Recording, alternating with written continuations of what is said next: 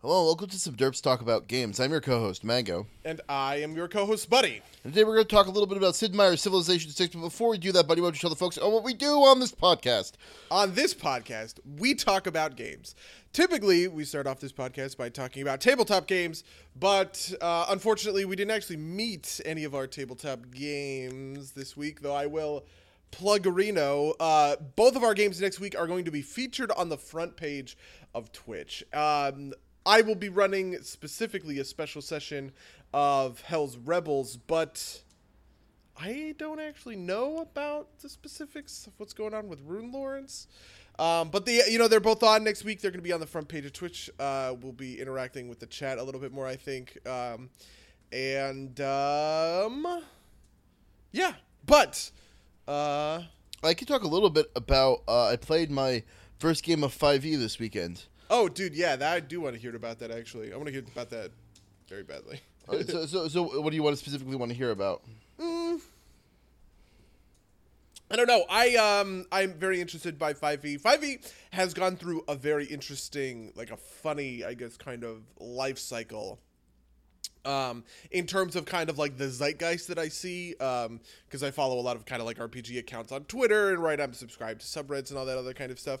When it first came out, it was very, very highly regarded. I think the feedback on the updates to the systems to the game, was very positive, right? And that it was overall a really good step into the future. And at this point, I think that is almost entirely reversed. Everyone I seem to read, looks at 5e with a certain amount of almost, I guess, disdain from a systemic perspective.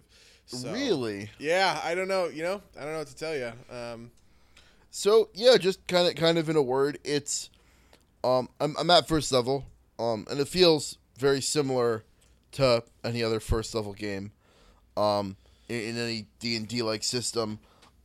I do like some of the changes they made. They've made some efforts to incorporate, from some story based systems, some kind of mechanical rewards for story actions. Like there's this mechanic called inspiration, where if you can kind of tie what you're doing to what your character does, like something specific about your character, right? Like my character has an intense hatred of kobolds, and we fought some kobolds, and I essentially invoked that at one point to get advantage on a save. Advantage means you roll twice and take the better. Fair enough. That's the and same, I guess, as the 4E mechanic about it. I'm not super familiar with that 4E mechanic. And you get your inspiration, I think at the start of a adventure or the start of a session, and then if you play into those same things, as like a flaw, right? Like if I were to say go to a king's court and he had a kobold advisor and to like openly insult or attack him or something, I would then get that inspiration back as kind of like a reward for playing to the negative aspects of my character, which I like. I like those kind of mechanics in other games, and I like how it's filled out. Although I'm not convinced there's enough of it, right? Like I don't know if part of me feels like it's also a little bit easy to kind of game. I have to play with it a little bit more to see how it works out. I like the idea and concept. I was not sure how sold I am on the practicality of it. On the other hand, some things that I very kind of universally like are a lot of the numbers are kind of boiled down really hard. There's not as much kind of like optimization that's even possible, which I think in the overall scheme of things is good. Is it true that the numbers have been relatively depressed compared to like the Pathfinder? Yes. Okay. Yeah, like that's something that I've heard a lot. And by the way, I think that's something that is overall extremely good. Yeah. The danger there, like the good thing there is that your level 1 characters have a shot against something that's a couple levels higher than them. The negative, of course, is that it might not be enough separation for people to feel like they're truly making progress. I don't know. Yeah, I definitely feel that. I mean, to me, I think it's necessary coming from Pathfinder. Just kind of like a macro game design principle that this speaks to is the weight of the dice, right? As you get higher and higher level and your modifiers get higher and higher, right? Because your modifiers are flat, right? Let's say I'm a level 5 character and I have a plus 10 to attack, which is fairly reasonable, versus I'm a level 15 character and I have a plus 20 to attack, right? Well, the overall share of the number that I'm creating, right? The percentage of the number that I'm creating that comes from my die roll goes down as I am leveling up. And I think to a certain extent that's good, right? Like, I think it emphasizes your ability to get better and create more consistent outcomes for yourself as a character, to be able to pump certain stats or whatever, and de-emphasize the randomness of the die roll. But I think as you get into the high levels, this is where we run into the situation where I hit on a 2, right? And so doing a stat squish, if I'm going to use a WoW term for it, I think is a great answer to those problems that crop up over the course of a game. Yeah. Also, a lot of the kind of your traditional bonuses and whatever have been instead rolled into this disadvantage system, which is instead of most things giving you like a +2 or something, it gives you advantage or disadvantage. And advantage means you roll twice and take the higher. Disadvantage means you roll twice and take the lower. You can only ever have one on a roll. Like if you have advantage and disadvantage, it cancels out. If you have 2 advantages and 1 disadvantage, they cancel out. If you have 7 advantages and 1 disadvantage, they cancel out, and vice versa. And so you're only ever rolling once, which I think is neat. I think in some ways that could be a little bit like. I think in some ways that could be vulnerable to oversimplification. But I think a big part of that too is that there's a lot less like something about like 3.5 and Pathfinder is kind of like this reliance on on feats almost is kind of like this really big factor in your character. Pathfinder gives you one every other level. Mm-hmm. It's kind of like really shape your character, but feats are an entirely optional system in 5e. And they're a lot more impactful, but you're also swapping them out for a stat increase. So that's actually where a lot of your your number increases come from. Is you get stat increases as you progress instead, and there's like a hard cap at 18 or 20. I can't remember which. For your stats too, so you can't ever get too far out there. And so interesting. Wow, that is super interesting. Yeah, it's. I think it's like a really cool system that kind of keeps everything together. I also like some very specific things like when you are say using a ranged weapon, there's instead of like range increments, you have a short range and a long range, and if you're in between short and long, you are rolling at disadvantage, and that's the whole thing. I think that's very elegant, very easy. None of this like kind of range increment calculating. It helps things flow smoother. Things like heavy armor, like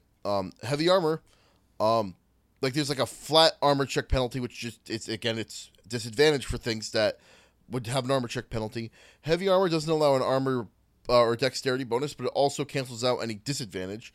So I think that's a neat option for players. Right. And just little specific things like that. One of my favorites is for casters. Most of your kind of utility spells can be cast as rituals, which take 10 minutes, but don't use up any sort of spell slot, and they don't need to be prepared or anything. So you never feel like, as the mage, that you need to prepare Tenser's floating disc. Unless you're planning on doing something cheeky with it that requires you to cast it in combat very quickly, having Tenser's floating disc as a ritual means that you can, at any time, just be like, okay, we need Tenser's floating disc, and we've got 10 spare minutes because we're not under any pressure. I can make the disc. It's not a problem. I've not given up any of like my combat capability for that, which I think is really cool.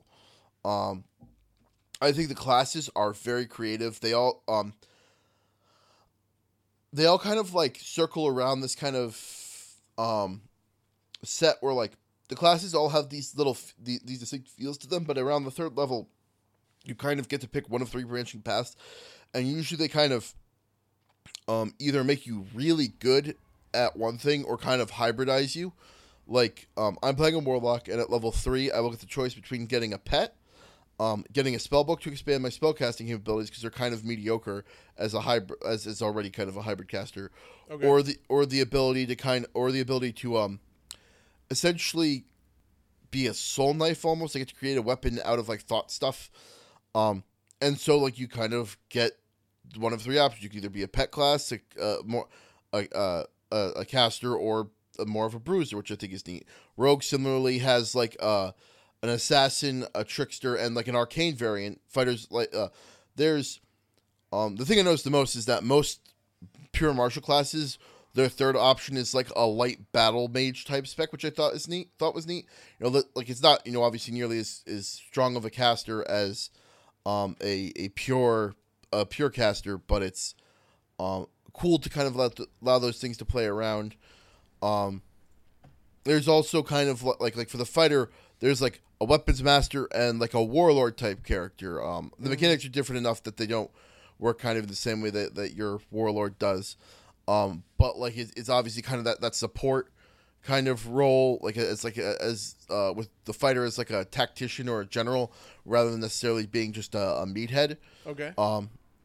And I like all of these things just to kind of put it out there. I think that the game plays really well. I think it's good at keeping things moving. I think if you do relish in the crunch and kind of the grognardiness of that kind of thing, you might not like the system as much, right? Like if I am looking for like, you know, a Nick style crunch down fiesta, I'm going to want to play Pathfinder over 5e.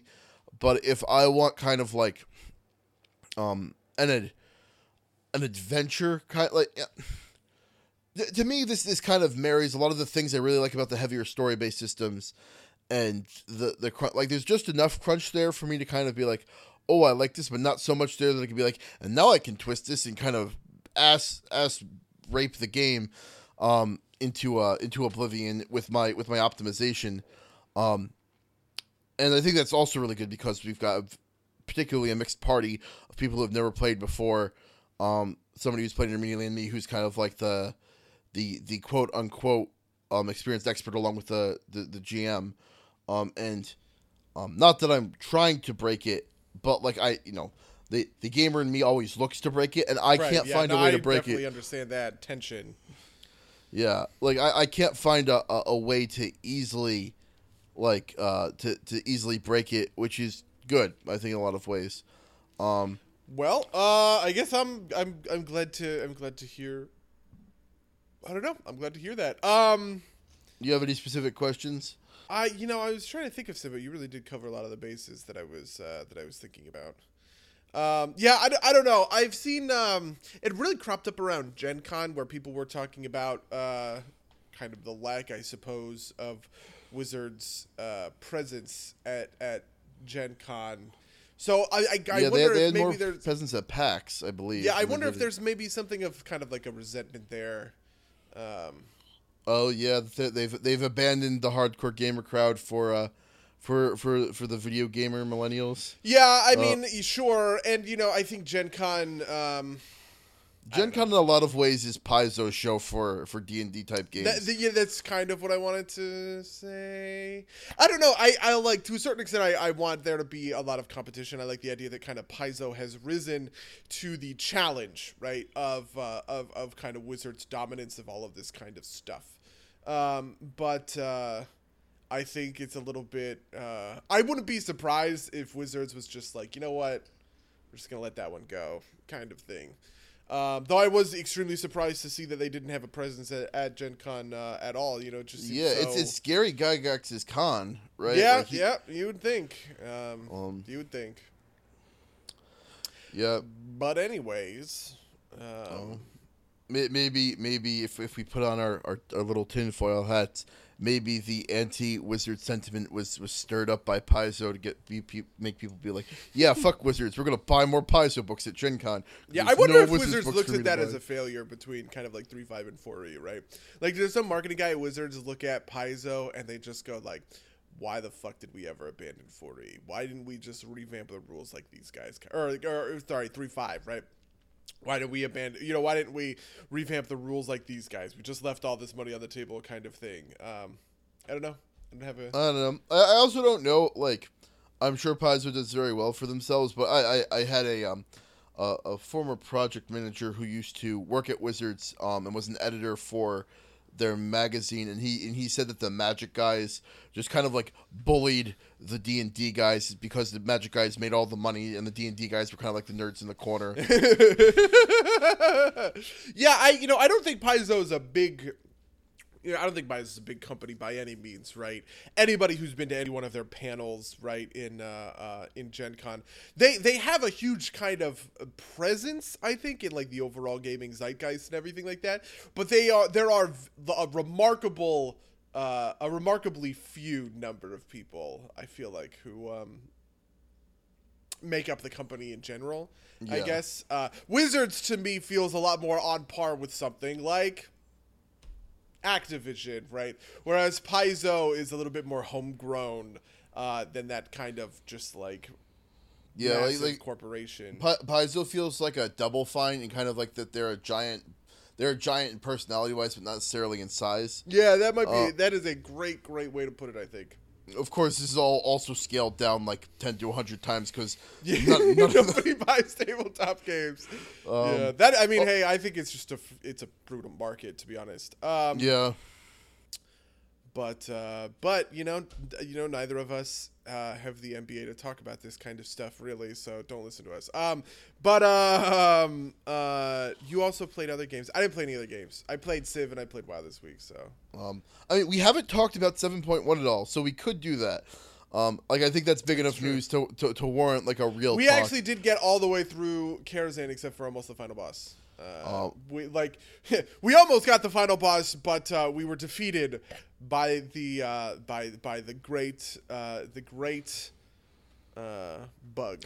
The spaghetti the code. instant sing boss. Yeah, the boss Spaghettis, master of the spaghetti code. Yeah, we joined as a 5-man group and we just spent like 5 hours. It was like Sunday night. We spent like 5 hours in Karazhan and it was honestly, it was great. It was one of the best Dungeons experiences I think I've ever had in my life. That is precisely what I want, right?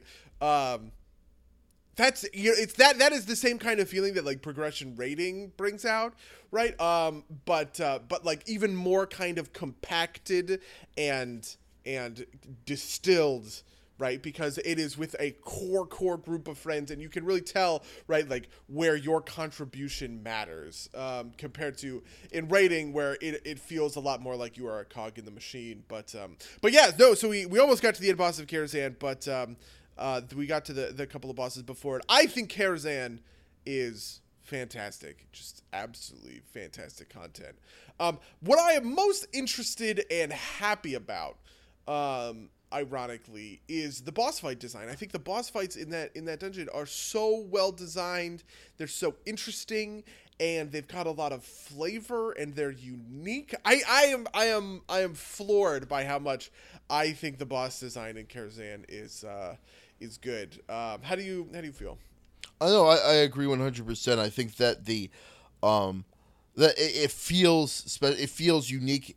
Like everything feels just so colorful, along with the like almost every boss fight is accompanied by a little bit of an RP scene where you get to see a little movie of something minor that happens. That is another. I think that's a very big thing for Blizzard to get in the game. There is so much to this game that is built on Warcraft, Warcraft 2, and Warcraft 3. but I think, it's actually easy to kind of miss those details. I see this because, we're obviously on an RP server. I'm the RP officer in our RP guild, so my proximity to the lore is very, very great. But you see this a lot with people who come to the game and they don't have a full picture of what the lore is, right? And really how much, you get a lot of people who do this kind of thing where, like, I grew up in, like human RPs, like is like this very often. It's like, I grew up in Goldshire and I lived there all my life and I was a blacksmith there. And because, people, this is the kind of backstory that you craft for a D&D character, right? It's, it's bare bones, it's very basic, it's very straightforward, right? But if you actually map that kind of basic backstory onto the timeline, it doesn't make much sense in the context of it because, Stormwind is what gets hit during the First War, right? So if your character is over 20 years old, right, it is incredibly unlikely that he actually was able to just hang out and live in Goldshire, because the Dark Portal opens, to the east. They rampage across, completely sack and destroy Stormwind, and all of these Stormwind refugees flood to, the northern human cities, right? Lordaeron, Gilneas, Stromgarde kind of thing, right? And it's easy to miss that stuff, right? It's easy to kind of get hooked into what you might see in World of Warcraft and not see everything else that goes on in like the context of the Warcraft universe. And so I think it is a fundamentally great thing that Blizzard wants to reintroduce those aspects and get that out there to the players who aren't like me and are going to, spend hours and hours of their life poring over Wowpedia. Yeah, no, absolutely. I do think one of the bigger things about Karazhan as well is that I really want to stress what you said about the boss fights being unique, right? Like, I am so used to dungeons being like, well, this one is a don't stand in the bad and attack the ads fight. There's a lot of bosses that feel very formulaic, and I feel like they've only really stretched their they do some unique things with the raids, and even those start to kind of roll towards, this mechanic's like that and this mechanic's like that. But I think this started with Court of Stars. A Court of Stars is a 3-boss dungeon. It's relatively short. It's locked behind Mythic Gating, so I think they just wanted to make sure that they could do this without it falling on their face with Court of Stars. Right. And then they went to I think when Court of Stars was at least not, I haven't seen a lot that said that Court of Stars was great. I think it's great, but I also haven't seen a lot that said it was bad. I have only ever done it once, so I don't have a good sense on whether or not I like it or dislike it from a mechanics perspective. I mean, from the individual bosses, I don't know. The thing that always struck with me about Court of Stars is the last piece of that dungeon is like a clue game. That which I is thought definitely was very awesome. cool, to be honest. I agree with you there.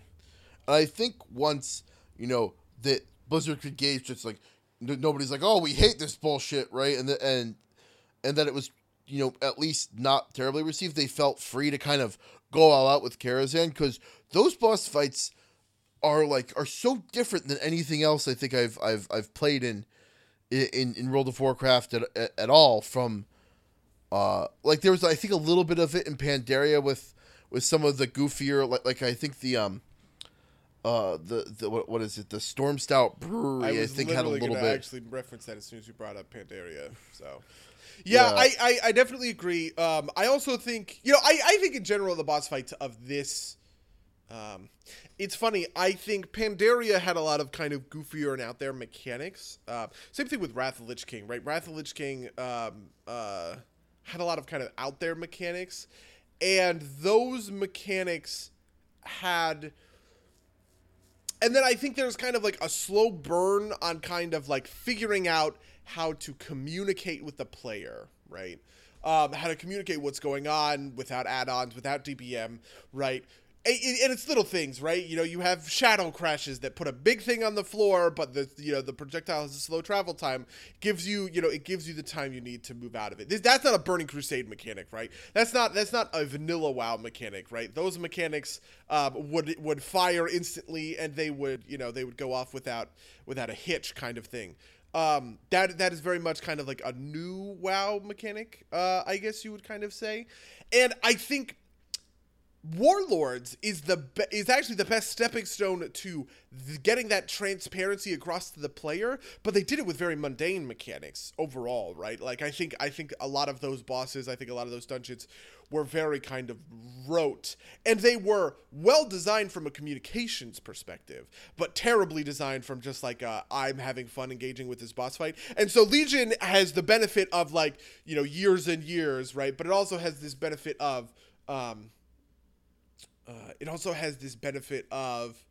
the Warlord's accessibility, at the same time that it has kind of, right, like these interesting boss mechanic designs. I also think that there's I think Court of Stars dungeons are great, right? And I also think Kara dungeons are great to a certain extent. But I also definitely understand that, like, Neltharion's Lair is a dungeon with very straightforward boss fights, right? Really, the mechanics are it's like a one sentence. Each of those bosses are like a one sentence boss. You don't have to explain very much, kind of thing. And I also appreciate those for what they are, because I also think that the gimmick, like if you are too hard with the gimmicks, it can be frustrating, right? Because, at some point I just want to sit on the boss fight and fucking like wail with, you know what I mean? Like I want to hit my rotation, right? That's what Rock Mora is essentially in Neltharion's Lair. And so it has a good balance of both, is my point. Yeah. So I think kind of along with that too is, so there's, you mentioned Wrath of the Lich King.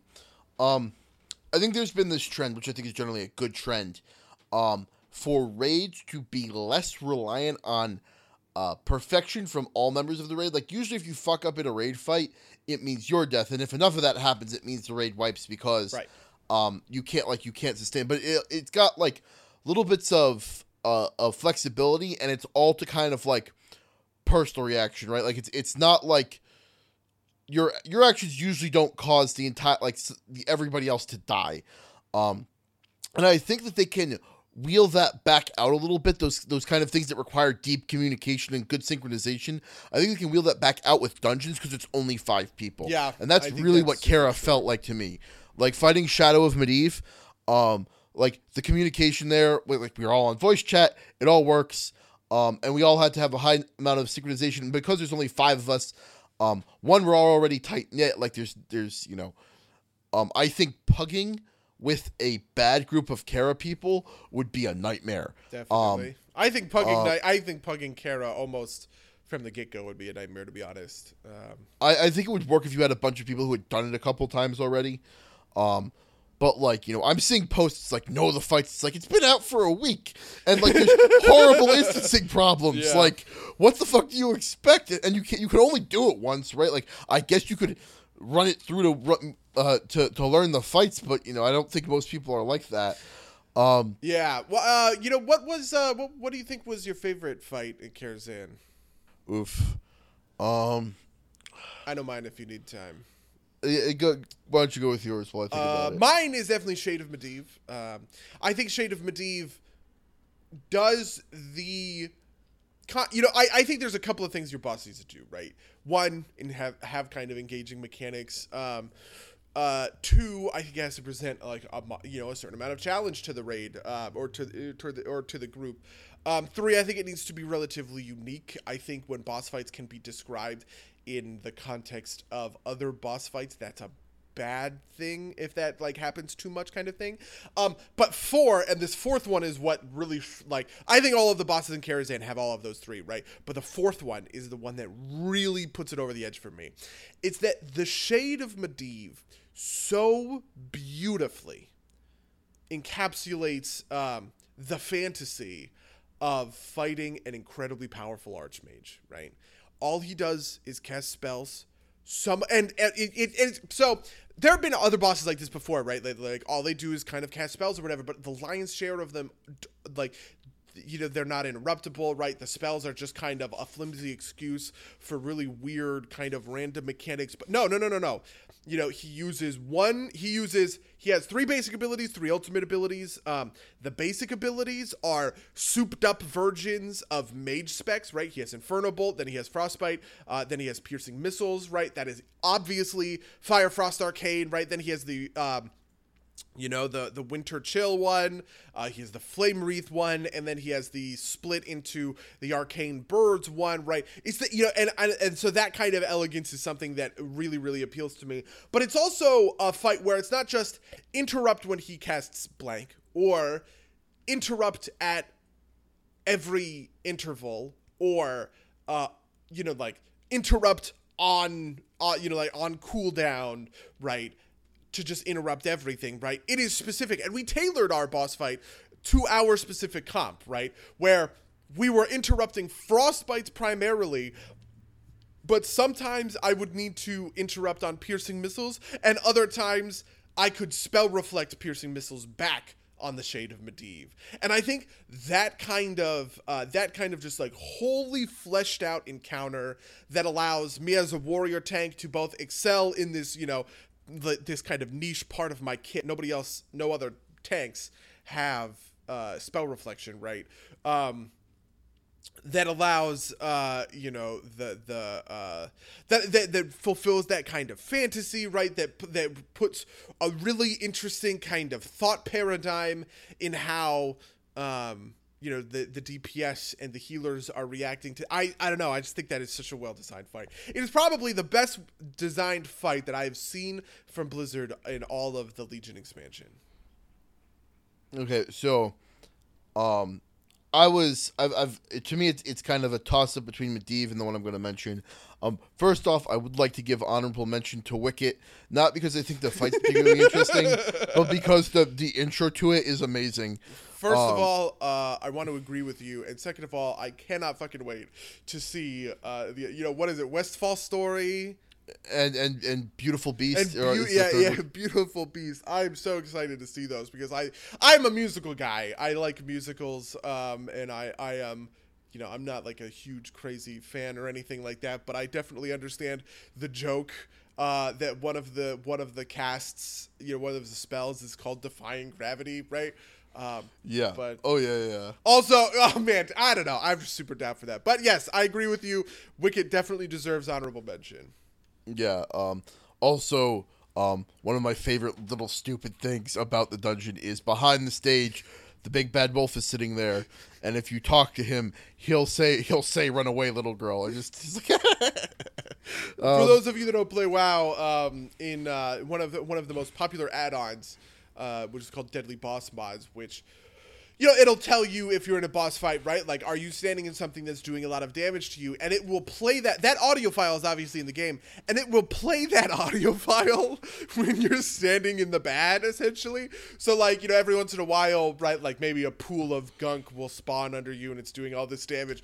And Deadly Boss Mods will go, "Run away, little girl, run away." And that has been true for years, almost a decade, I would imagine, because Deadly Boss Mods has been around for a long time. So I appreciate that Blizzard is willing to give a shout out to the add-ons that the community use. Yes, but so to stop stalling, my favorite boss I think is Maiden. It's Maiden of Virtue, right? Sure. Is the full name? Yeah. Just kind of like very similar to what you said. Not necessarily the fantasy of fighting the Archmage, but the kind of diversity of mechanics and the inventiveness. And also there's a lot of tension in them, right? Like, you need to burst hard to get through her shield and interrupt her spell that will wipe the party. And the cleverness of like the kind of like setting a dot up on yourself so that you break her stun that's broken by damage. I think that's all super cool. And like you said, that there are specific class ways around it. Not that we had a priest with us, but as one of our partners pointed out, we wouldn't even have to do the thing where we pick up the dot if we had a priest, because they could cast Shadow Mend, and that would put a dot on you, and that should break it for you.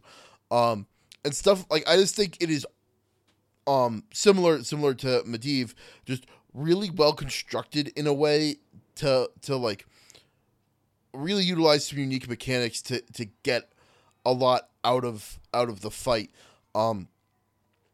as well as, you know, just like being like also sorry, the theme that the little RP scene that follows it is also of Lothar and Lane Rin, right? Yep. That's he was prince at the time, but he eventually became king. Yeah, but it's like it's just a great throwback cutscene too, to like very early lore, which is something you don't see a lot of. I don't think, especially concerning what's happening in Karazhan. I do agree with you. I think Shade of Medivh is about tied with Maiden, but Maiden's the other one that stuck out. You know, I have to agree with you. I definitely thought Maiden was great too. Maiden was the other one I always knew. I knew as soon as we were doing that Shade of Medivh fight, I was like, oh my god, this boss fight's so good. But Maiden was the other one that really got to me. I also liked the... you know, something that I really appreciate about Karazhan, and something that I think is kind of like an underrepresented version of WoW, is like us figuring out... I love it when WoW gives us the tools to figure out our own strategies. This is something that has gone away as the game has progressed. But a mainstay of WoW for a long time was kind of the figuring out the mechanics as they worked to your specific raid, right? Like, you could watch the video that would explain all of the mechanics to you, but that wouldn't actually do a very good job of necessarily like tailoring those mechanics to how your raid wants to interact. And I think that Karazhan does this, but to a certain extent also the Emerald Nightmare and some of the other dungeons also really do this. And I just love that there is kind of an emphasis on you as a player need to kind of iterate and figure this out from a strategic perspective, right? When iterating is just, we need to execute better, right? That's boring to me. But when iterating is, you know, well, what if we swap out a couple of talents on our heavy monk raid group so that we can so that our DPS monks can Tiger's Lust people who get rooted, right? So that healers don't waste their mana, right? That, to me, that's great. I love that. I think that, you know, finding those kinds of solutions, right? Finding the solution of, hey, piercing missiles does a bazillion fucking damage, but I can, you know, I can spell reflect this. I will spell reflect piercing missiles, and I will interrupt my own piercing missiles that I need to interrupt. The rest of you guys focus on the frostbites, and I will call for help when I need it. That, to me, is a really, really cool thing that Wowhead is not going to tell me that, right? Icy Veins is not going to outline that in their boss strategy. That's only something that we could have come up together in order to iterate and innovate on the way that we approach these boss fights strategically. And Karazhan had so much of that that I really love it. I love it so much. I do want to ask you something though. Sure. Before we move on real quick, with all this praise, what was your least favorite boss? Oh, fuck. In a weird way, I can't even think about it because I feel like my least favorite boss isn't a boss that I was like, fuck this boss, but a boss that was just relatively unmemorable. Really? Huh. I think a two-men is a little rote. What am I thinking also? I liked Atumen just because of the kind of the dual phase, like back and forth of it. My answer, if you need a little time to think, is the Menagerie Keeper. Curator. Again, Curator. It's not that it was like, I don't think it's particularly bad. Like, I don't think this is like worst boss. I just feel like it felt like a lot of the mechanics to do were like just kind of, and maybe this is because we run a melee DPS heavy comp, but I also, like, the game doesn't do a lot to recognize the difference between ranged and melee DPS. That's kind of like an external construct. And I feel like dealing with the ads in that fight was unnecessarily frustrating. Especially, you know, at least as a monk, I've got some ability, but our Death Knight, poor Torinor, like, even if he wanted to attack the ads a bunch, like, them moving hectically at, like, once every, like, 10 seconds just makes it so he can't, like, he spends half of his time running around trying to hit the ad, where it almost makes more sense for him to just stick on the boss and not do the mechanics. And I also, I have to echo that to a certain extent, but I also want to mention, I think, I also think that a bit of that is a victim of strengths and weaknesses of certain kinds of characters, right? Warriors, for instance, have okay mobility. Like, warriors and monks have pretty good mobility when it comes to melee DPS, right? But like, I like that Death Knights don't. I think it's interesting that and it's kind of like a flavorful thing, and I like that I like that Blizzard is willing to kind of emphasize these strengths and weaknesses or whatever, and that there's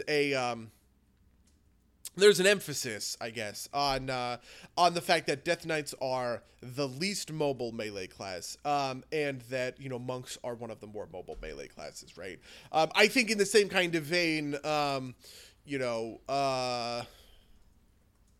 whatever. I don't want to get too deep into the kind of nitty gritty of it, but I appreciate that to a certain extent about Blizzard. Yeah, I think Curator might be the worst. I thought Banner Devourer wasn't great, but he was like really interesting, which I appreciated. I really appreciated Moros. I thought that it was really cool that we got to kind of choose how we dealt with that collection of ads. Who's the first boss in the dungeon? Do you remember offhand?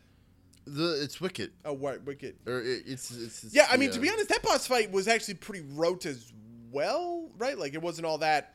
Yeah. But it gets points for references. It gets such crazy points for those references. And I also think, by the way, that the first boss of most dungeons has to be that way, right? There's a reason that Nythendra is more or less a tank and spank, right? That Rockamora is more or less a tank and spank kind of thing. When you have really punishing first bosses, I think that's a really shitty experience. But we've spent enough time on WoW. Sure. And the other big release that we have been itching to talk about, that I've been itching to talk about, is Civilization 6. Real quick before we get into that, I just want to say Titanfall 2 is great, and you should all buy it on PC and play it, so I have somebody else to play with. But moving to Civilization 6. I was actually thinking about it, though. I don't really have the cash to be burning on new releases, though. I think I definitely think the news that EA, all of the map packs and everything is going to be free is one of the best things, and I really hope that it is an ongoing it's like an ongoing effect that continues in the future, because I think there's a huge problem. This is a problem that I am not well aware of from practice, but just from I understand the mechanics how this kind of stuff works. When you separate out the DLC, you have to fracture your player base in order to, figure out who has what map packs and therefore can participate in what stuff. And so I think it's a great, super smart move by EA/Respawn. I think this is a little bit more of a Respawn decision, that all of the map packs and all of that other stuff in the future is going to be free to keep the player base entirely aligned. Yeah, absolutely. It's also going to mean that you can pay $60 and be in on that game this holiday season, which you should all do and play with me. Okay. Anyway, Civilization 6. Okay. I don't know. I don't really know how I want to start Civilization 6. Well, I have a lot of bones to pick with Civilization 6. It's going to sound like I really don't like this game, but that's not true. I do. I think it's good. Yeah, let's give our initial impressions. I've already kind of got mine. Kind of like a couple people have asked me what I thought of it. And this is my opinion on Civilization 6. It's a solid iteration on Civilization 5. Less so on Beyond Earth, as we've discussed previously. I think they threw out some of the baby with the bathwater with 6 as it relates to Beyond Earth. Tragedy of tragedies. But I think it's a good evolution of all of those mechanics, and it does the thing. This is kind of echoes Total Biscuit sentiment, but historically, Civ games on release have kind of been lackluster and they get really good around their second expansion. This game starts like that. I feel that their DLC is probably going to be mostly in the realm of like leaders and civilizations instead of these big expansion packs, which is kind of sad because it means we'll probably get less content, less game-changing content like in the way we got with Gods and Kings.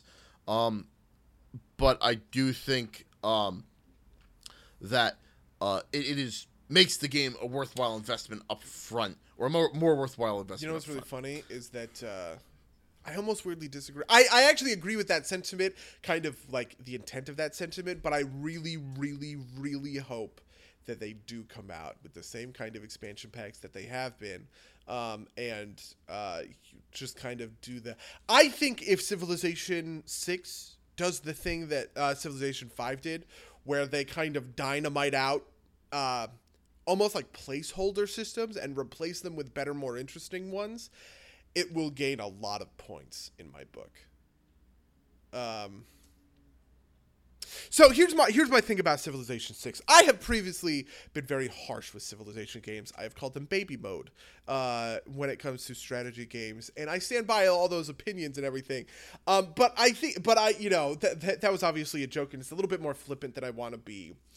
I think Civilization is an incredibly hard game to design and to design for. I think that they make a number of choices that aren't bad choices at a skeletal level, right? At a kind of atomic level, to the bones of the game. And these choices aren't bad, right? But they make it so much harder to have the game be good. Just by the nature of these kind of overarching design decisions, that you get to this point of, as you get through as you kind of work your way out, from the skeleton to the muscles to the skin, to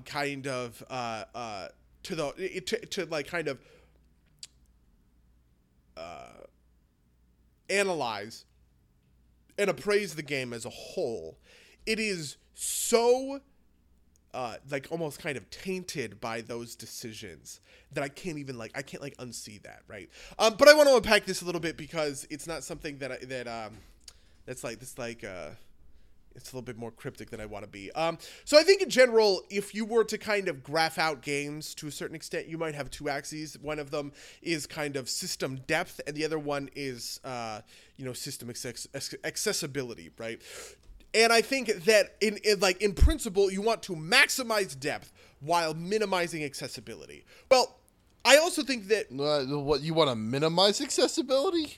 Sorry, I guess maximize accessibility. I'm sorry, I'm viewing this in a different way, right? But yes, you want to maximize how accessible the game is, right? So what that kind of creates, right, is a couple of different ways that you can have games, right? You can have simple, accessible games that are kind of breathy and, it's like 20 minutes of your time and it doesn't occupy, yourself. You can have super deep, complex games that are relatively hard to parse, right? But then I think that they're like, what you really want to achieve, right? And the term I use for this, and by the way, I've stolen this term from essentially the same concept from the Extra Credits team, is elegance, right? An elegant system is an intuitive and easy to understand system that makes a lot of sense. It is not hard to explain, right? But that is also very deep and very complex from a systems level, right? Because I think, players respond to that kind of depth. I think that strategy games as a whole have almost kind of thrown that out, right? I think Europa Universalis, and I'm going to making a lot of comparisons to Europa Universalis, is the best strategy game I've ever played in my life. But that's because I'm willing to accept that it is not accessible in the fucking slightest, right? Europa Universalis is a game that doesn't have a tutorial. It expects it does, but it doesn't have a real tutorial. It expects your tutorial to be play 30 hours of the game and fail a whole bunch until you figure it out enough that you restart and actually have fun. Just to kind of point out along that, Crusader Kings, which is my preferred Paradox grand strategy game, the tutorial doesn't work anymore because they've updated past it but never updated the tutorial. That is such a good microcosm of my point. Yeah, I think that like you said, I also don't think you can do it by just playing 30 hours by yourself. I think you need to like watch Quill 18 play for a couple hours and ask your friend who plays it for some honestly, recommendations. I almost even think that that's certainly true. So they have the benefit of making the deepest systems I have ever seen in my fucking life, right? Like, this is the most, I think there are the complex systems, right? But a complicated game is a game that does this, right? It throws out accessibility. It just kind of says, you know what, fuck it, the niche that we are servicing, our gamers that care about this kind of game are going to put the time in, that we should reward them by making the most systems fucking ever, right? And so that's what it is. That's what they've done with Europa Universalis, right? Civilization does not have that luxury. Civilization wants to target the Titanfall 2 players, the League of Legends players, right? The Call of Duty players of the world. And I think a lot of those players have played a Civilization game before. It is the most mainstream and accessible version of this. But it means that they do have to hinder themselves when it comes to the kinds of decisions that they make, right? And I think that they have made a certain subset of decisions with that in mind that handicap this game from the get-go. Because I've been waiting to talk about this for a long time. Those decisions to me are in order. That Civilization is an abstraction of real history, right? That it has intentions to be simultaneously a multiplayer experience and a multiplayer game and a single player experience, and a single-player game. That they want to... This is a little bit of a continuation. It's like 1A a little bit. That they want to have multiple victory conditions, and that they want those victory conditions to create a Boolean win state for players, right? Europa Universalis dodges almost all... dodges almost all of the... Also, they want to have multiple difficulty levels, right? Europa Universalis just dodges almost all of these problems fundamentally, right? By like not having a win state. Well, so here's the thing though, right? Like I think that is a good thing, right? That's a thing that makes that game that makes that game better at achieving the same goals that Civ wants to achieve, right? I think Oh no, absolutely. Minecraft is one of the greatest kind of like games in terms of like reach of our generation, and that game doesn't have a win state. Right. And I think every game has this might be controversial. I think every game has a win state, right? But like the term Boolean, non-Boolean, right? Explicit, implicit win state, right? Saying. When I complete all of the content in Skyrim, I have reached an implicit win state. There's nothing left for me to do or whatever. But it's not like the game gives you a victory screen like, yeah, you completed all the quests. Good job, right? When you beat the main quest, isn't that more of an explicit? Sure, but then it puts you right back into the thing, right? Like, your point's well taken. Anyway, and Civ has, and I think by the way, explicit win states have been on the decline and almost entirely are gone. A lot of the time in these single player experiences, and Civ is one of the few that like it remains with at least as explicit as it is made. But anyway, so my greater point, right, is that I think Civilization, because in a weird way, I think it wants to kind of mine its own nostalgia. I think maybe there's a bit of like, I don't think Civ quite wants to admit that the earlier iterations of the game have these kind of ingrown problems that need to be excised out in order to like, here's the thing. Not in order to make the game better, but in order to make the game easier to design for, right? I think Civ does a very good job. It's like the designers of Civ have purposefully made their job harder because of these overarching design decisions that they've decided to make, right? And that's a tough thing to grapple with, and I don't think that they succeed completely in overcoming the problems that those design decisions line out for themselves. I don't know. I don't know if I'm really being all that fair, seeing as how I have transitioned much more into the like super hardcore strategy player over recent years, and maybe this is an effect of me outgrowing Civilization. I don't know. So question for you: you think Civ would be better if it didn't have a win state? Uh, yes. Well, no, ish. I think Civ would be better if the win state. I think. If it didn't have a hard win state, if that's See, what here's you the thing. wanna... I don't think it determines it one way or the other, right? But I think not having a hard win state, makes it easier to do things in the game. So let me break this down into explicit terms, right? Because I think we obviously have good examples to use here. One of the things that Civilization 6 wants to do, right? And I get this experience, especially when you kind of compare it up against Civilization 5, is have you to create and maintain short-term punchy goals for your civilization, right? I think there's a problem, one of the problems that they kind of recognize about Civilization 5 in total is that because it has these very hardcore yes-no win states in the victory conditions that you can fulfill, right? You get an incredibly long view of the game, right? Which creates this feeling of every turn is almost inconsequential.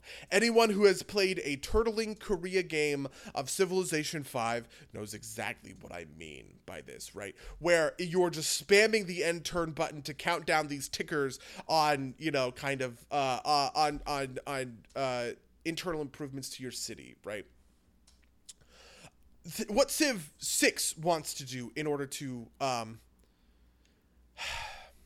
what Civ 6 wants to do in order to combat that, right, is they want to make you punchier in setting short-term goals for yourself and completing them, right? This is why they allow you to swap out your policies all the time, and the policies have big effects but narrow effects, right?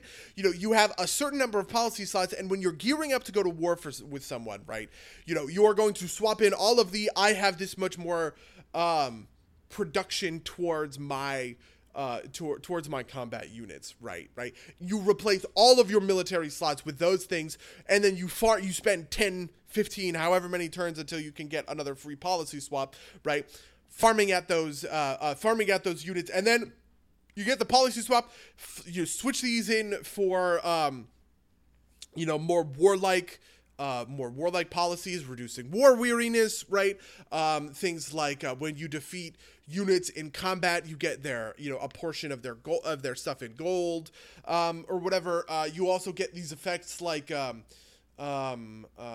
plus however many, combat strength in certain kinds of situations, right? Then you declare war and you move on, right? These policies have created a version, of the game where you can set yourself up to complete these goals by swapping policies in and out dynamically, right? Similarly, I just want to say, I think that's also accentuated. I think you can see this from turn one with the barbarians in this game being aggro as fuck. Yeah, I definitely agree with that too, right? I also think, by the way, by the way, wars are much punchier. You get huge warmonger penalties for going to war. And whereas Civ 5, it was impossible to get a city as part of a peace treaty, right? Until you, it was just impossible to get a city as part of a peace treaty, essentially, right? But I think Civ 5 wants your wars to be shorter. They want them to be more brutal, right? But they also want the rewards to be higher. I have never been offered better peace deals than in Civilization 6 peace deals, right? If you do very long, drawn-out wars that last 45 turns, right, you are going to be punished for that because you're going to get crazy amounts of war weariness, right? It's going to take a long time for that war weariness to burn off, right? All of these other kinds of problems. If you fight short, punchy wars where you have small goals that you can easily attain, right? I want to take over Liverpool, and so I take Liverpool, immediately offer peace. That's an 8-turn war. I think those are the kinds of wars that Civ 6 systems are designing for, right? You have very similar systems in Europa Universalis, right? Europa Universalis, you also have incredibly punishing war weariness, especially if you're losing. In Europa Universalis, you have something called... The rules of war are very explicitly defined, and how you can fight war is very explicitly defined, and how, what constitutes a winning battle, a losing battle, all these other kinds of things. There are very tight rules to this kind of thing. But there are also incredibly tight rules to what you can demand in peace, right? And there are also incredibly tight rules on how to win the war, right? You have a war score that you want to tick up as much as possible, and specifically a war goal that you want to achieve. And once you have achieved that war goal, you get a huge swing in your favor. Conversely, losing the war goal is a huge swing against your favor. Up to 25%, right, of the overall value of the war is going to be placed in, at least 25% is going to be placed in that war goal, right? Civ 6 doesn't want to overcomplicate these things, right? They do not want these kinds of complicated systems. So, by the way, a parallel to the policy ones is you have missions in Europa Universalis, which are very short-term goals to set for your, but they have big rewards, right? You get a whole bunch of prestige, you get a whole bunch of gold, you get a whole bunch of, power points that you spend in one of a variety of different contexts, right? It says, conquer this territory. When you do, you get a big tangible benefit, right? And the assumption is you spend a very short amount of time working on this mission, right?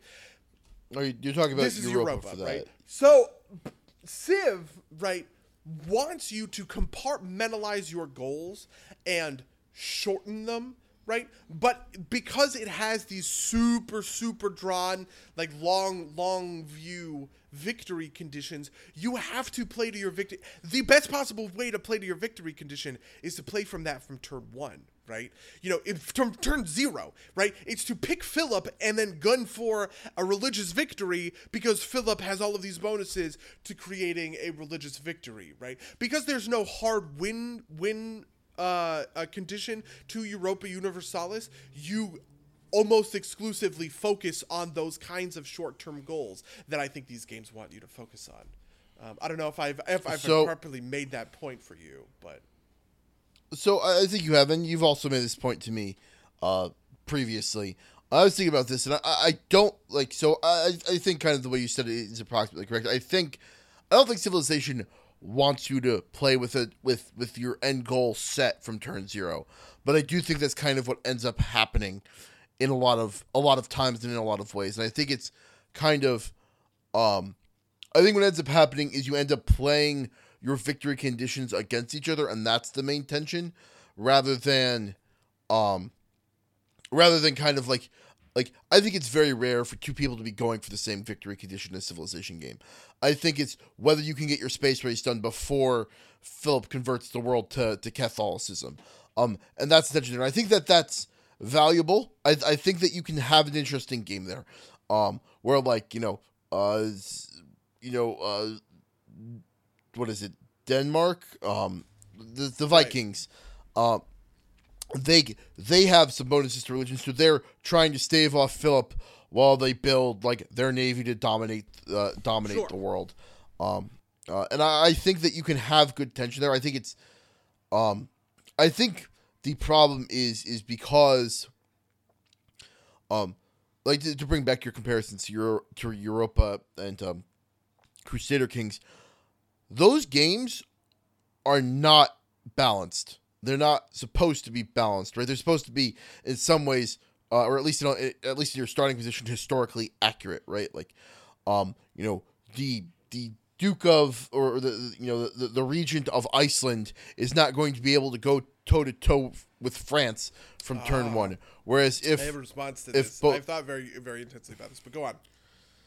I would say, but the Civilization core design principle is that, if Iceland were a faction in the game, that they would be able to go toe to toe with France from turn 1. And maybe there's some variation there, right? Like the earlier game, the civs with their unique units earlier maybe are a little bit more powerful in that portion of the game.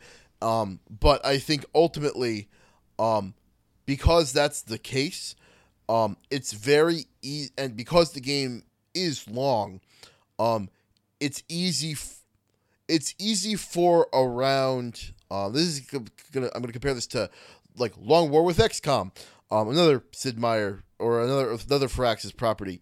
Is there's a point at which you realize you've lost, and it's about 20. It's about a quarter of the game after you've lost it, but a quarter of the game before the other person has won it. And I think that's one of the more fundamental flaws with Civilization is if somebody does get out ahead, and that's a hard thing to see at the moment that it's happening, then it can be very hard to get back on top of that person. And then, to be clear, for Civilization, I'm talking about this from a multiplayer perspective. Single player, I think, has its own issues, and I don't think the AI players are... I think the AI players are playing Civilization like you play Europa Universalis. They're not playing with the victory condition. That's just kind of... Like, they are playing to run their civilization like a king, which is fine, but it gives the player just such an inherent advantage. To me, the core difference here is abstraction and simulation, right? Because Civilization wants to be an abstraction of history, right? And kind of like get at the broad strokes of like, oh, look at how good humans are at progressing through things when we work together and build civilizations or whatever, right? I mean, I think, by the way, there are a lot of criticisms that come from I guess you might call them liberal, kind of like, or maybe like socially conscious kind of outlets about things like, oh, well, why, like in older Civilization games when all the barbarian tribes are also named after like traditionally barbarian tribes, it's like, why are the Polynesians a barbarian tribe, right? Like, what makes them a barbarian tribe, and what makes Jerusalem a city-state, and what makes Greece a civilization, right? Like, and those kinds of differences can have like shitty undertones if you want to kind of parse it to that level or whatever. But I think I think Europa Universalis doesn't want to do that, right? Europa Universalis wants to be a simulation, right? Theoretically, if there is no human player in Europa Universalis, you should end up at about what history tracked, right? For all of these different, for all these different nations. But the thing about that's so fucking clever from Paradox is that they use this to justify a design decision that makes their game better, right? The design decision is that the start positions in the game are all asymmetric. You're right, like in Civilization, all of the designs, all of the start positions are, they're a little bit asymmetric in the sense that we all don't spawn in literally the exact same spot with the exact same, like resources and everything like that, right? But fundamentally, we all start from turn one and have a similar number of turns in order to kind of like do all of these different things, right? We all start on equal footing, so to speak. That is not true of Europa Universalis. It is so much easier to win that game when you start as Castile than when you start as, Congolese Iceland tribes, right? And that is the difficulty of Europa Universalis, right? That's their difficulty curve, right? It is easy to play the Spains and the Frances of the world, and it is hard to play the, Indonesians of the world, right? And so if you want a difficulty curve, right? If you want to play Europa Universalis on Immortal, right? You pick some random landlocked tribe in Africa and you try and beat, and you just get as far as you fucking can with these guys that have all of these natural, historical, kind of systemic disadvantages to their civilization compared to France, right? Which has all of these, big advantages. And I think that is super fucking clever. And it really dodges the problem that we have complained about on the podcast before, which is that the difficulty of the AI isn't the AI plays better, it has better bonuses than you, right? Oh, man, I started a King game last night just to kind of like see what it was like, and the cheating was so apparent that it infuriated me, right? Like, it's like there's literally no way that baseline Congo is able to leap, jump into the classical era, and Victoria to have completed Stonehenge that fast. Yeah. It just there's no way that would have happened. And to kind of bring this into a full criticism, what that does is it's not that it makes it does make the game harder, but it's not like a true difficulty. What it does is like it just pushes back the point where I overtake the AI. Essentially, it's funny. by whatever number of years. So it doesn't really doesn't so much affect, say, my ability to build some of the later, like, build some of the later wonders, or be the first to certain points, or like get the first great people. It hurts that, but it doesn't, or rather, it doesn't hurt the later ones, but it does severely hurt my ability to, say, get Stonehenge or get a great profit early, or all these kind of like really early game things. It feels so fake because of that. Yeah, right? and I think that's because the idea of, right, like the premise of civilization is that we're all starting on equal footing with one another, right? But the premise of Europa Universalis, because you are opting into a historical simulation, right? This is kind of like the trick, right? It does not feel shitty that as Congo, France has all of these advantages, and it's just like they start the game. When you pick Congo, that France is just that much more powerful than you, right? And so it kind of flips that relationship. It no longer feels unfair, right, that France has all of these advantages. It now feels good that you are able to beat France despite those advantages, if that makes sense. And I think that is that's one of the smartest core baseline design decisions I almost feel like I could like articulate in any game ever, right? Like I have never when that clicked for me, and it clicked for me very recently, right? I only figured this out in the context of thinking about kind of difficulty and some of the problems with Civ 6 or whatever, but that gives me a lot of respect when it comes to when it comes down to Paradox. I think part of that too is Europa Universalis' lack of a lot of abstraction elements, right? Like, I think it doesn't feel as bad because, it's Europa and Crusader Kings are not necessarily competitive games. They're kind of like, like everybody, including you, is just trying to be like a good regent, or a good spirit of the nation in the case of Europa Universalis. And that has different goals to it, but it's not like your goal is to like, dominate, dominate the world by 1800.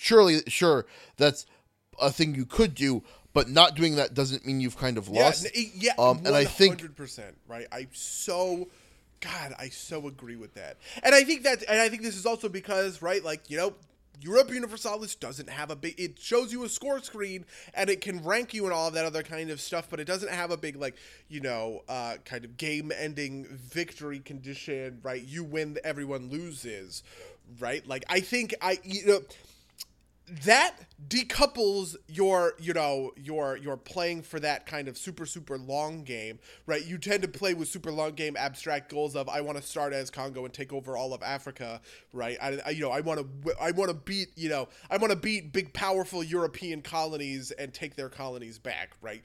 I think those are goals, but like it compartmentalizes these small goals with the missions, right? With the rival system, right? The rival system is one of the smartest ways to do this, because I can't go as Congo, I cannot rival France, right? I can only rival other nations of a similar power level to myself. So no matter what, over the course of the game, I am going to be, I'm going to be at the throat of somebody who is a similar strength to me, right? And I think those systems they are, all of them push this design in the right direction, and unfortunately Civilization has chosen to almost not do those kinds of things. I do want to say, so this is what I mean by saying people are going to think I think less of Civilization, right? I think Civilization is remarkably good for how bad I think some of these premises are, right? How they have made the kind of playing field so hard for themselves by starting with some of these kind of core fundamental principles, and they have come out with a game that is surprising how good it is, given some of these problems. I think it was very smart for them to update the religion victory. I think the new religion victory is very cool and interesting. I think carrying over the cultural victory that they had in Civilization 5 was also incredibly really smart. But I do think that the domination victory and the science victory are both lacking, kind of as they always have been. And this is a little bit of what I mean by saying I hope they do kind of introduce system level redesigns. I really, really, really hope that they do a system level redesign of like the science victory. I think that would be really smart. I think the same thing is true for the military victory. Making that victory condition more interesting, more dynamic, and have more layers and dimensions to it would be nothing but positive as far as I'm concerned when it comes to the game. So I think the domination victory is there mostly just kind of be like the brute force. I think an alternate military victory, that isn't domination would be good, but I think that having domination of you won everything forever. Congratulations. Yeah, to be honest, I actually almost kind of want that to be a new version of the diplomatic victory in a weird way. I think there's a very cool place for diplomatic victory where you kind of you create instead of taking over all these people castles or taking all of these people and making capitals.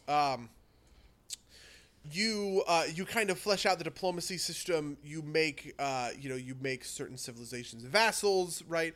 You force the ability to have kind of alliances. I love the United Nations system, honestly, from Civilization 5. I'm a little bit sad that they scrapped it. So I think the fundamental problem there is that military is an important, like an inexorable part of the civilization system, right? No matter what you're doing, it's that plus a little bit of military, because that's always a danger.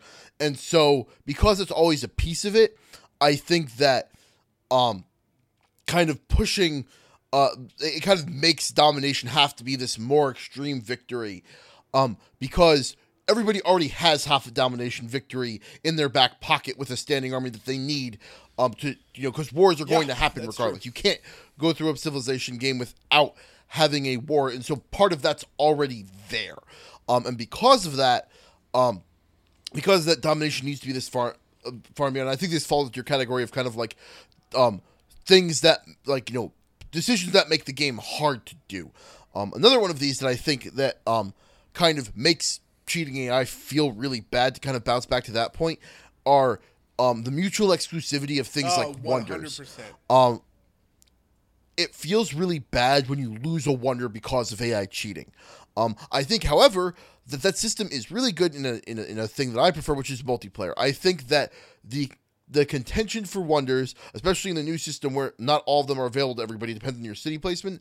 I think that leaves it open enough that, like, you can't just, like, get ahead and get all of the wonders like you kind of could in Civ 5. But I also think it does make it feel good when you've beaten somebody out to a wonder because of smart play.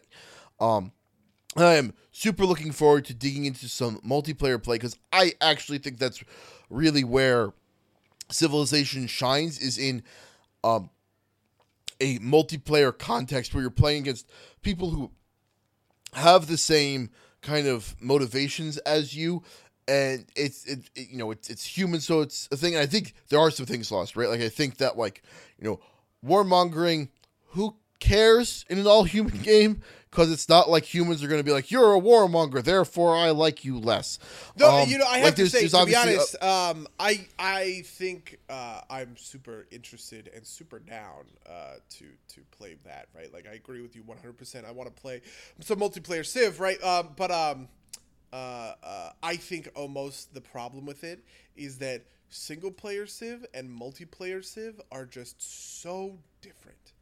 They're just, there's just so much at, all of the stakes are different, all of the kind of whole context of the game. So using the same rules in order to do both is just always going to be it's just a shitty compromise where in the middle, you're right, like, I don't know. I almost kind of think it would be a better version of the game if they almost did the StarCraft thing, right? Like, where they crafted a specifically single-player experience that just uses fundamentally different rules than the specifically multiplayer experience. I think that is you're kind of almost like the only way to do that and, like, really truly make a, like, next-level great game out of the Civilization franchise. Otherwise, they're just going to keep splitting the difference, and I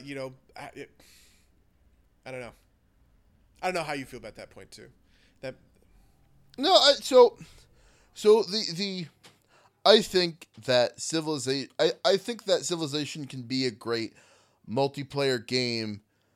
In a lot of ways, Civilization feels, because as people have said, other people more harder fans and more experienced people than me have said before, Civilization is essentially a board game, in digital form, and I think that that's so very true that it makes it better for multiplayer. I think that a lot of the problems with the single player are that you try and layer these AI personalities, which are bad at what they do, over what is essentially a fairly solid multiplayer rule set.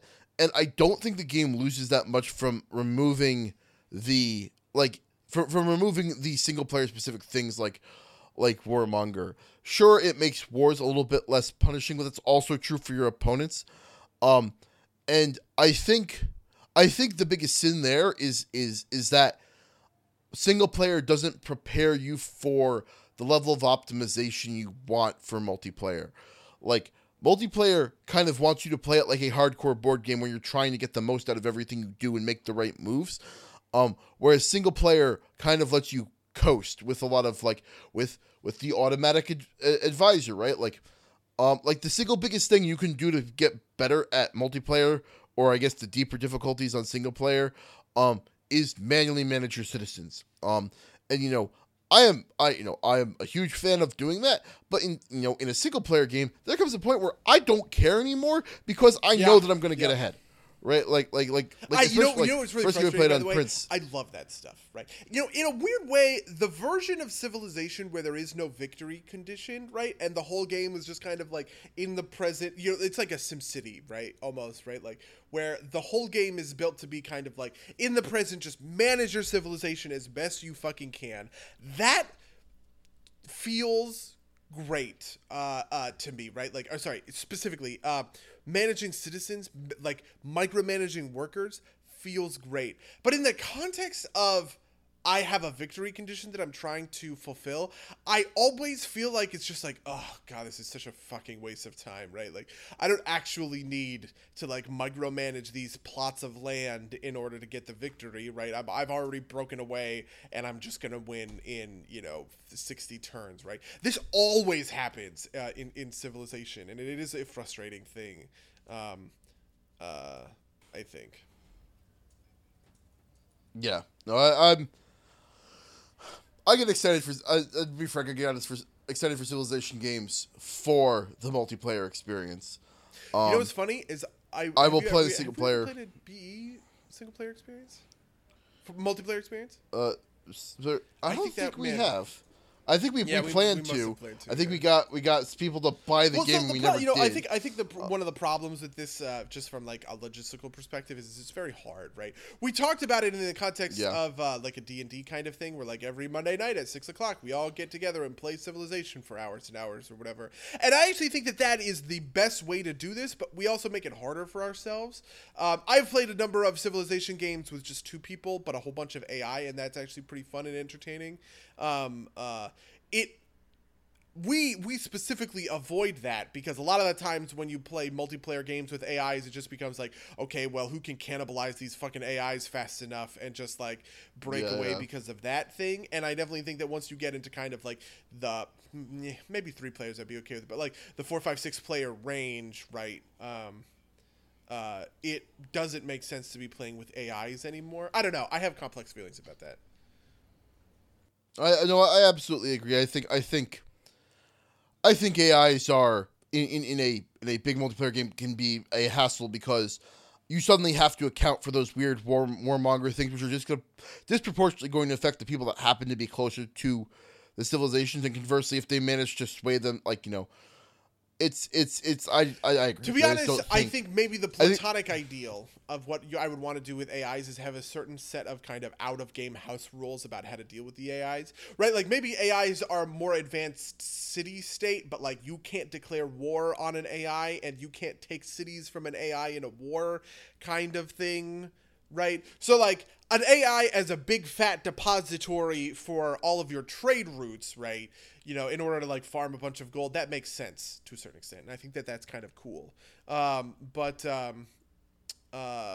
you also maybe have an option to just try and piss the AI off as much as you possibly can in order to force it to go to war with you and then wreck it in the war and steal all of their shit in the peace deal, right? Except for cities, kind of thing. Does that make sense?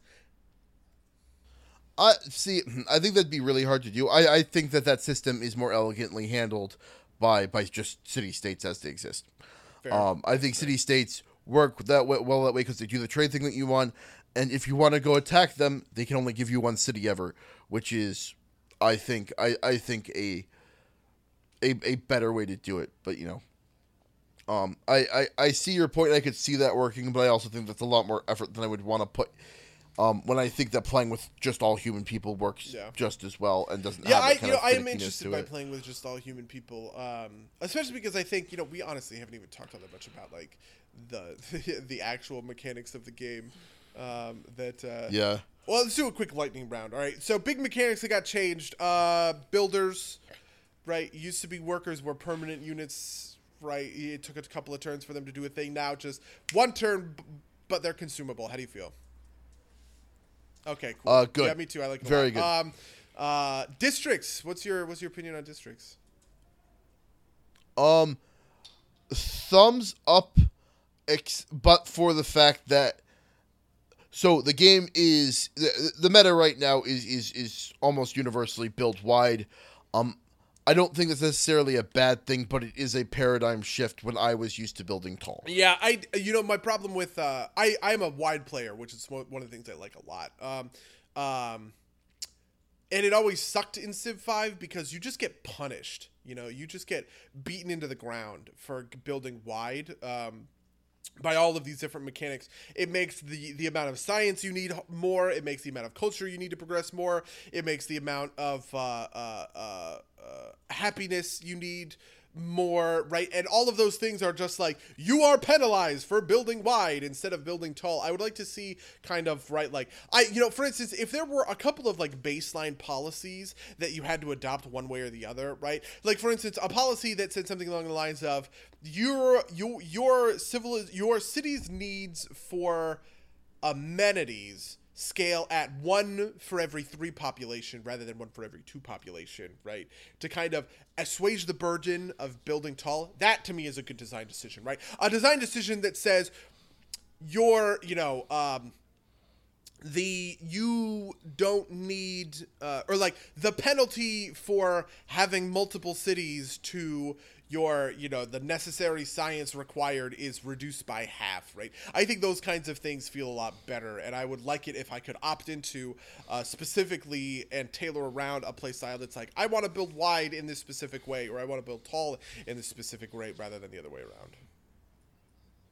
Yeah, and to be fair, while you do have to build wider, I do think there's a difference between wide and tall still. It's just wide is a lot wider and tall is wider too, right? Like in games where like, in a Korea game where you build 2 cities and, turtle for the rest of the game, that doesn't happen anymore. But I do think there are games where you build like 4 or 5 and build them relatively tall, or then build like a dozen and build them relatively shallow.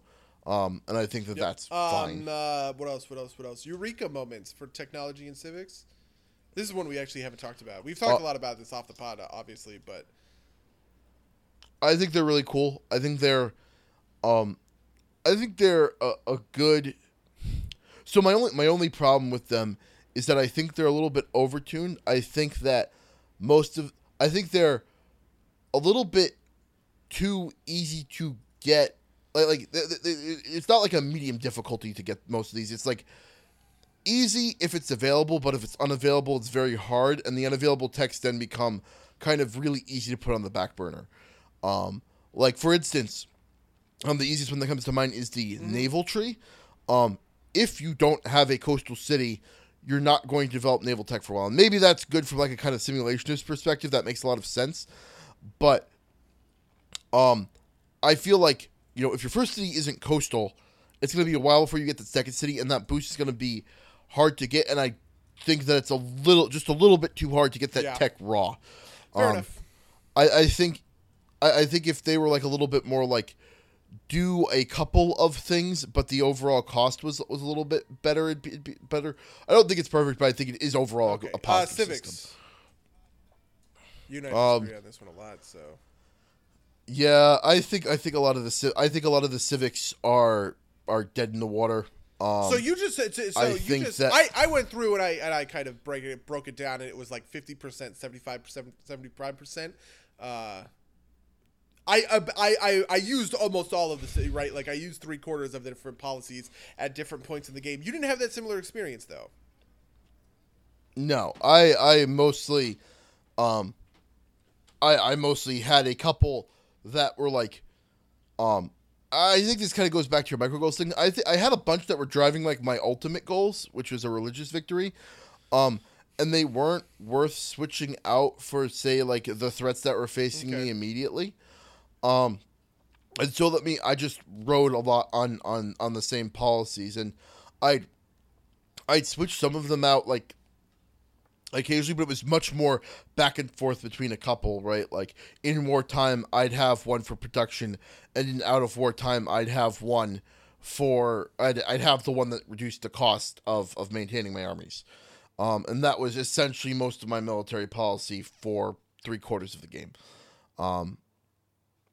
and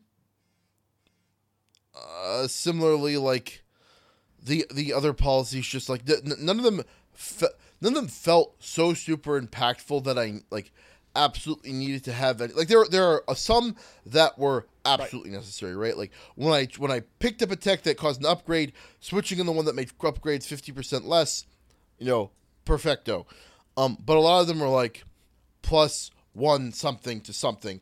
I was like, okay, that's nice. That'll sit there. They'll sit in the slot if I don't have anything better to put in the slot. Whatever. And I felt that a lot of my Civics Tree techs gave me a lot of cards that were like, there's this class of cards that's like build X version of Y unit faster, and where X is an age and Y is like a category of unit, and like maybe I'd use the melee and ranged unit one, but rarely did I ever slot in the naval or the like the cavalry version of those, and those just felt like dead text to me. I don't know. Yeah, I don't know what to say. I like the Civics in theory. I think their execution is kind of mild, right? It's like fine, but I don't think it's quite in the bad territory. I get what they're going for, and I think actually overall they just need kind of like one more policy slot in every government, and I might be a little bit more satisfied. Because that makes sense. You said you played a game where your nation just because that's exactly what happened, right? Like I kind of hit a point where I had because I was playing Germany, which is like a very production focused kind of civ, and I was building all these great engineers and everything, and all of the kind of early great engineers are just like finish a wonder really fucking quickly, right? Like I kind of in the mid game, which wasn't even before I broke away from the AI, but it probably contributed to my breaking away from the AI. In the mid game, I just kind of got this streak of like great engineers and those wonders like Forbidden Palace, which adds like a wild card slot, they're just a couple of different wonders, and they each add slots. And then I'm playing Germany, which adds an extra military slot, right? Like I just had a lot of slots to work with. And so what I ended up with was a version of the slots where I probably had 1 or 2 cards, right? Like for instance, I always had the decrease maintenance by 1 gold or 2 gold card, right? I always had increase your influence points per turn. I was all about becoming suzerain. I always had the commercial buildings double, but then I was very dynamic with my other slots, and I was swapping them in and out all the time, right? And so I would do that thing where it's like, okay, I'm going to go to war with fucking Congo because they're being douchebags, right? Slot in all of these military slots about production. Okay, cool. I now have the army I require. Slot them out, slot in combat bonuses, right? Or, I am working towards I am at peace with everyone, and I want to further my culture advantage on them. Slot in all of these tourism policies, right? Or